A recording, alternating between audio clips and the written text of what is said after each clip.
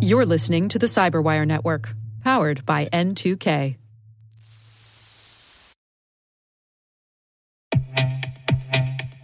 With over 8,000 threat hunters analyzing over 65 trillion signals daily, Microsoft works tirelessly with the federal government to keep our nation's data secure. This 30-year-plus partnership is driving mission innovation that is secure by design. Whether optimizing your existing defenses or tackling advanced threats with AI, Microsoft gives you the intelligence and the automation you need to defend at mission scale. Let's work together to stay ahead of emerging threats and secure your mission anywhere. Learn more at aka.ms/fedcyber. That's aka.ms/fedcyber.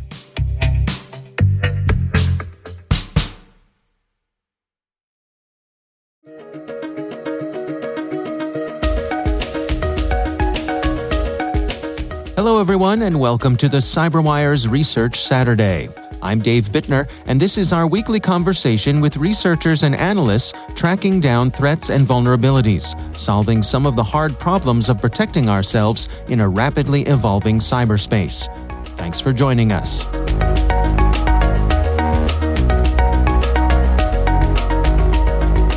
We actually spent many years studying IoT devices, including medical devices, and we found lots of vulnerabilities. That's Dr. Mei Wang. She is Chief Technology Officer for Internet of Things Security at Palo Alto Networks. The research we're discussing today is titled Know Your Infusion Pump Vulnerabilities and Secure Your Healthcare Organization.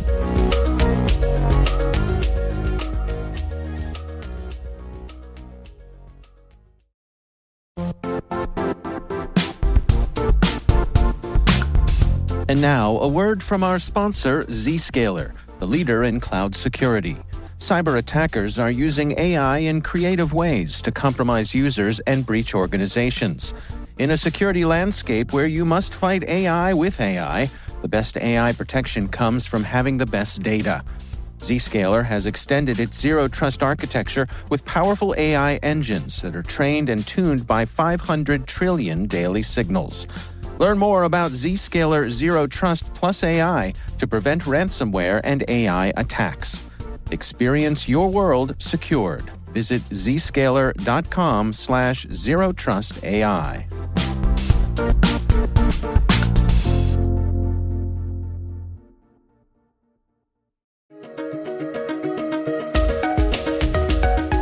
And actually, in our 2020 IoT Threat Report, which is vendor agnostic report about the landscape of IoT security, we actually discovered among all the medical devices we're observing, about 44% of them are infusion pumps. So it takes up a large quantity of all the medical devices we're seeing in hospitals and healthcare providers, etc. So we like to look into how vulnerable these infusion pumps are. And actually, at our research lab, we are able to crack into these infusion pumps. And as you know, Dave, these infusion pumps are used to send medications or fluids directly to patients' bodies. And in our research lab, we're able to hack into these infusion pumps and change the medication dosage that goes directly into a patient body. So now, the vulnerabilities of these pumps, we're not just talking about patient information, PII information leakage, etc. We're actually talking about life or death here. And it can affect hospitals' operations, can affect patient safety. Well, can you give us an idea of the spectrum of devices that we're talking about when we're talking about infusion pumps? I mean, to what degree are these modern devices? Are they connected to hospital networks? Do they go all the way out to the internet? What exactly are we talking about here? Yeah, we're seeing increasing amount of medical devices are connected onto the network. And actually, the statistics we're seeing, years ago, we only see 20% of new medical devices are connected online, but now we are seeing 40% of new medical devices are connected to online. And when we are talking about connected onto the network, we're talking about these devices are connected onto the hospital's network. And in an ideal case, we would like to separate them into a separate VLAN, a separate virtual network, so that the access to these medical devices is controlled. But actually, for lots of hospitals we're working with, because of many different reasons, lack of IT support, etc., the situations are not that ideal. We often see in a one VLAN virtual network, we see both medical devices and your cell phones and printers and surveillance cameras, everything jammed into one VLAN. Then it makes the security control a lot harder. And we do see these. So when we are talking about these medical devices, we're talking about infusion pumps, imaging systems, for example, CT scanners, MRI scanners, ultrasound scanners, X-ray machines, and patient monitorings, point of care analyzers, nurse call stations, medical device gateways, medication dispenser, ECG machines, etc., you name it. So there's a very wide spectrum of medical devices we're seeing. And because these devices, they have different functionalities, they use different hardware, different operating systems, different applications, different protocols, and different staff members are using them. So it's actually very hard to have one security mechanism or protocols, whatever it is, to secure all these devices. So we see lots of vulnerabilities among these devices. Well, let's dig into what you all discovered when it comes to infusion pumps. I mean, can we go through some of the vulnerabilities that you all uncovered and the degree to which they are actually pretty serious? Yeah, we actually look into more than 200,000 infusion pumps, and we found 3 out of 4 pumps are vulnerable. And of course, the severity of vulnerability are different, but still 75% of pumps are vulnerable. They have security vulnerabilities, or from the pumps we're protecting, we see alerts coming out of these pumps.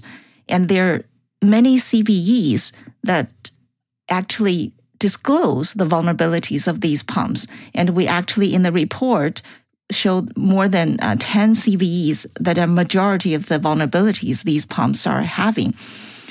And we categorize them into 3 major categories of vulnerabilities. The first one is they're leaking sensitive information. So let me first talk about how these pumps work. If you go to hospital, you stay in hospital, you probably had infusion pumps work on you before. And usually it's one infusion pump has a base station. And this base station talks to an infusion pump server somewhere in the backstage there. And for each infusion pump, the base station, usually there are multiple pumps connected to this base station. And usually they are connected through hardware connections. And they can vary from 2 pumps to 4 pumps and can send in different medications to your body. And we do see for some, and there's multiple vendors provide these kind of infusion pumps. And for some vendors, we see they do have secure messaging channel between the base station and the infusion pump server. But we also do see there are clear text communication channels. And that actually opens up a vulnerability. We can have man in the middle, we can hack in, we can access the communication information between infusion pump and the server. And there are also vulnerabilities that you can actually physically access these infusion pump devices to gain access to sensitive information. So that's the first category, leakage of sensitive information. And then the second category is using default credentials to access these devices. Then you can, of course, get sensitive information. You can do all kinds of things, change the medication dosage, etc. Once you have access to these pumps. And we do see lots of pumps are using the manufacturer default username, password, and for people without authorities, they can have unauthorized access. Then the third categories are vulnerabilities using third-party software stacks, because lots of these infusion pumps, they can use third-party operating systems, they can use third-party TCP/IP stacks, use some of the TCP/IP stacks are vulnerable, etc. So these are the main vulnerabilities we're seeing. Now, to what degree are these vulnerabilities accessible remotely versus, someone having to actually be in contact with the device itself, in the room with it?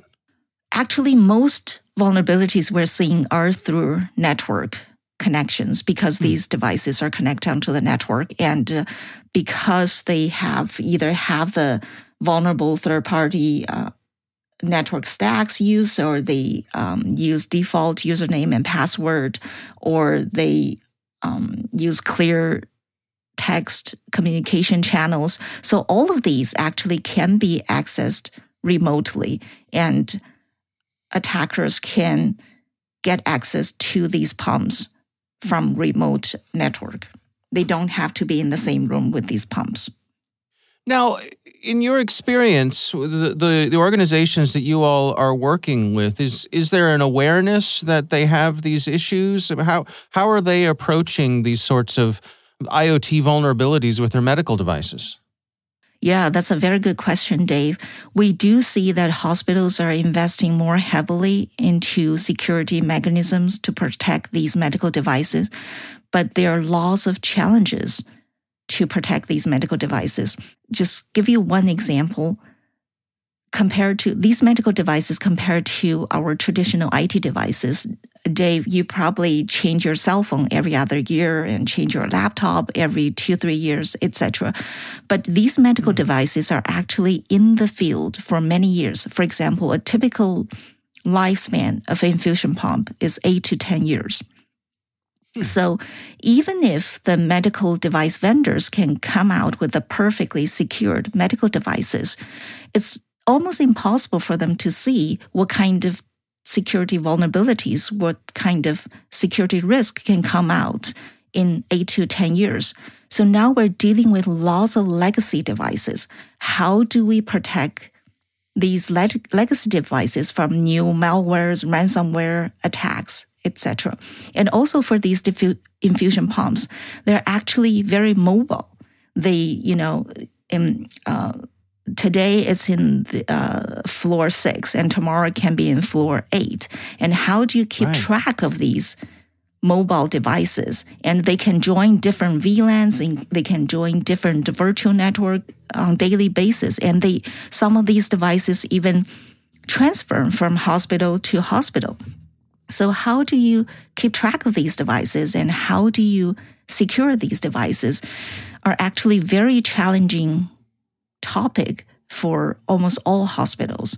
And needless to mention, all hospitals are seeing increasing amount of cyber attacks on daily basis.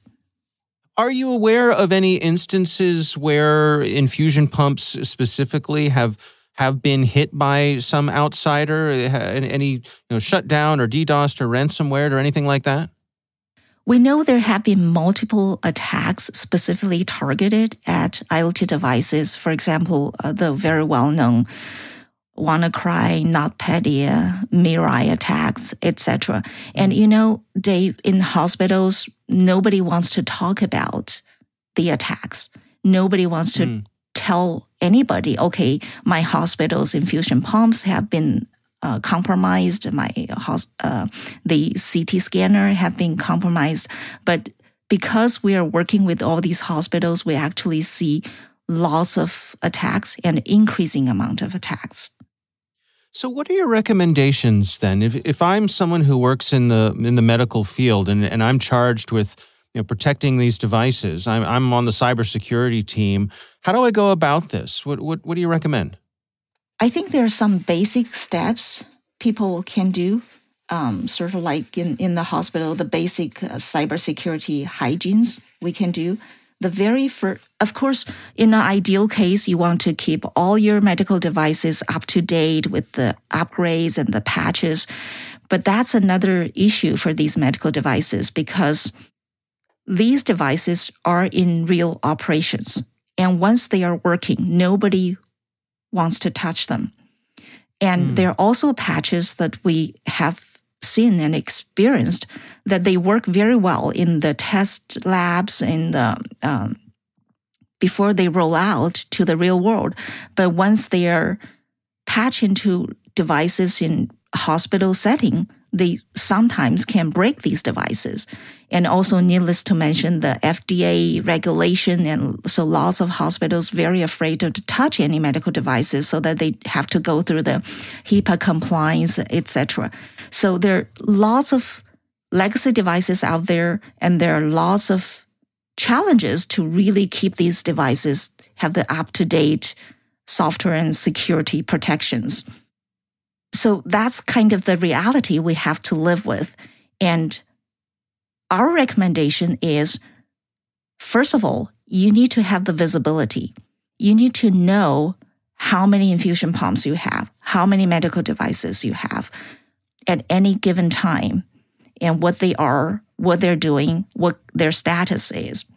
And that's actually the very first thing almost every customer, every potential customer we talk to, they need lots of help to help them figure out what kind of devices are connected onto their network at any given moment. So that's the first thing, visibility. And after you know what devices you have connected onto your network, you need to keep continuous monitoring about the security status of these devices. You need to have a holistic risk assessment because a device that was secure yesterday doesn't mean it's still secure today. So we need to have a real-time monitoring system to know if any device is out of norm, is showing any abnormal behaviors. And the third one is to apply risk reduction policies to have the right VLAN set in place, which having the right identification of devices is the foundation for set up the right VLAN so that you can decide which device gets into what VLAN. And based on the device identification, you can set up the right policies. For example, if an X-ray machine is using a Windows system and my laptop is also using Windows system, and obviously these two devices should have very different policies in terms of security. And then the fourth one is to prevent threats. Now we're all talking about zero-day protection, etc. So we need to have the security mechanisms in place to prevent these threats from happening. I'm just imagining, someone like you having a little minor mishap at your house and ending up at the ER, and before you let them treat you, you make them prove that all their devices are up to date and fully patched. Dave, believe it or not, we're seeing lots of unbelievable things on these medical devices, and there are some new trends that's pretty scary. I just give you one quick example. Years ago, we didn't see any crypto mining on any of the medical devices, but now we see at least 5% of all the vulnerabilities came from crypto mining. Can you imagine the MRI machine is scanning your body is also running crypto mining at the same time? Mm-hmm. Yeah, the last thing you want is a laggy medical device because somebody's, mining Bitcoin or Ethereum on it. It's a shame that there's no honor among thieves, that that these sorts of things are out of bounds. But I suppose that's the world we're in now. Yep, it's and especially with the latest change in the world, we're definitely seeing increasing amount of attacks to hospitals as well. Yeah.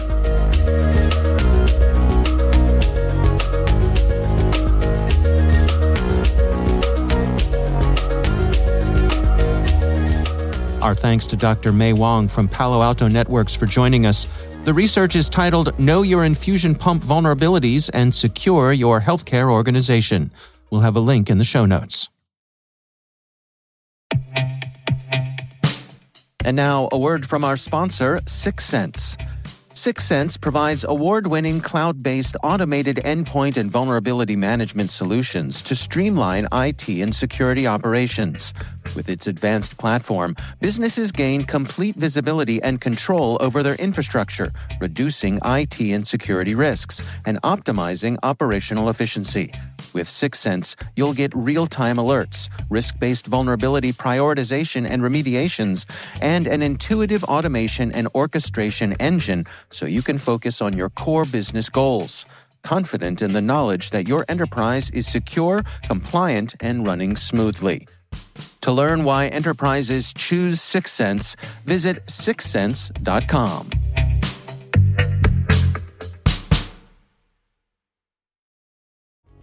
The CyberWire podcast is proudly produced in Maryland out of the startup studios of Data Tribe, where they're co-building the next generation of cybersecurity teams and technologies.